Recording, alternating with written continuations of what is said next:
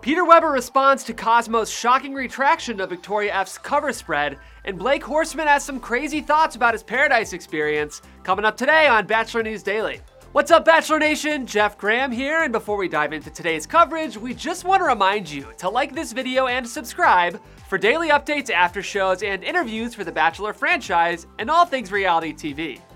Appearing on AOL's Build series, Peter Weber responded to the controversial story of Cosmo's retraction, offering, "Just being completely honest, I can't really speak too much on it. I just recently heard about that cover being removed, but obviously during that moment too, I knew nothing about that. None of us did.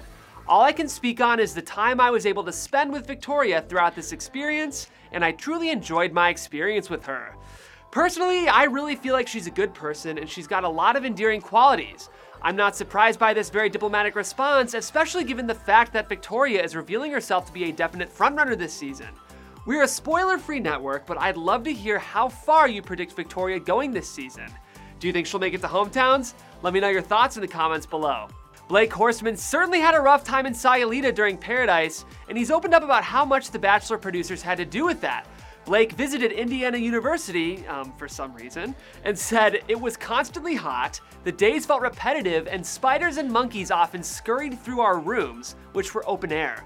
In the first week, he slept a total of 12 hours. Yikes. He then went on to shade the producers, saying, "Paradise is another level of torture. I literally wanted to walk into the ocean and keep walking. The producers are evil, but they're very good at their jobs." As much as I believe Blake, I've got to be honest, I would not be shocked to see him show up on next year's Paradise season. Would you guys even want to see Blake back in Sayulita next year? Let me know your thoughts in the comments below.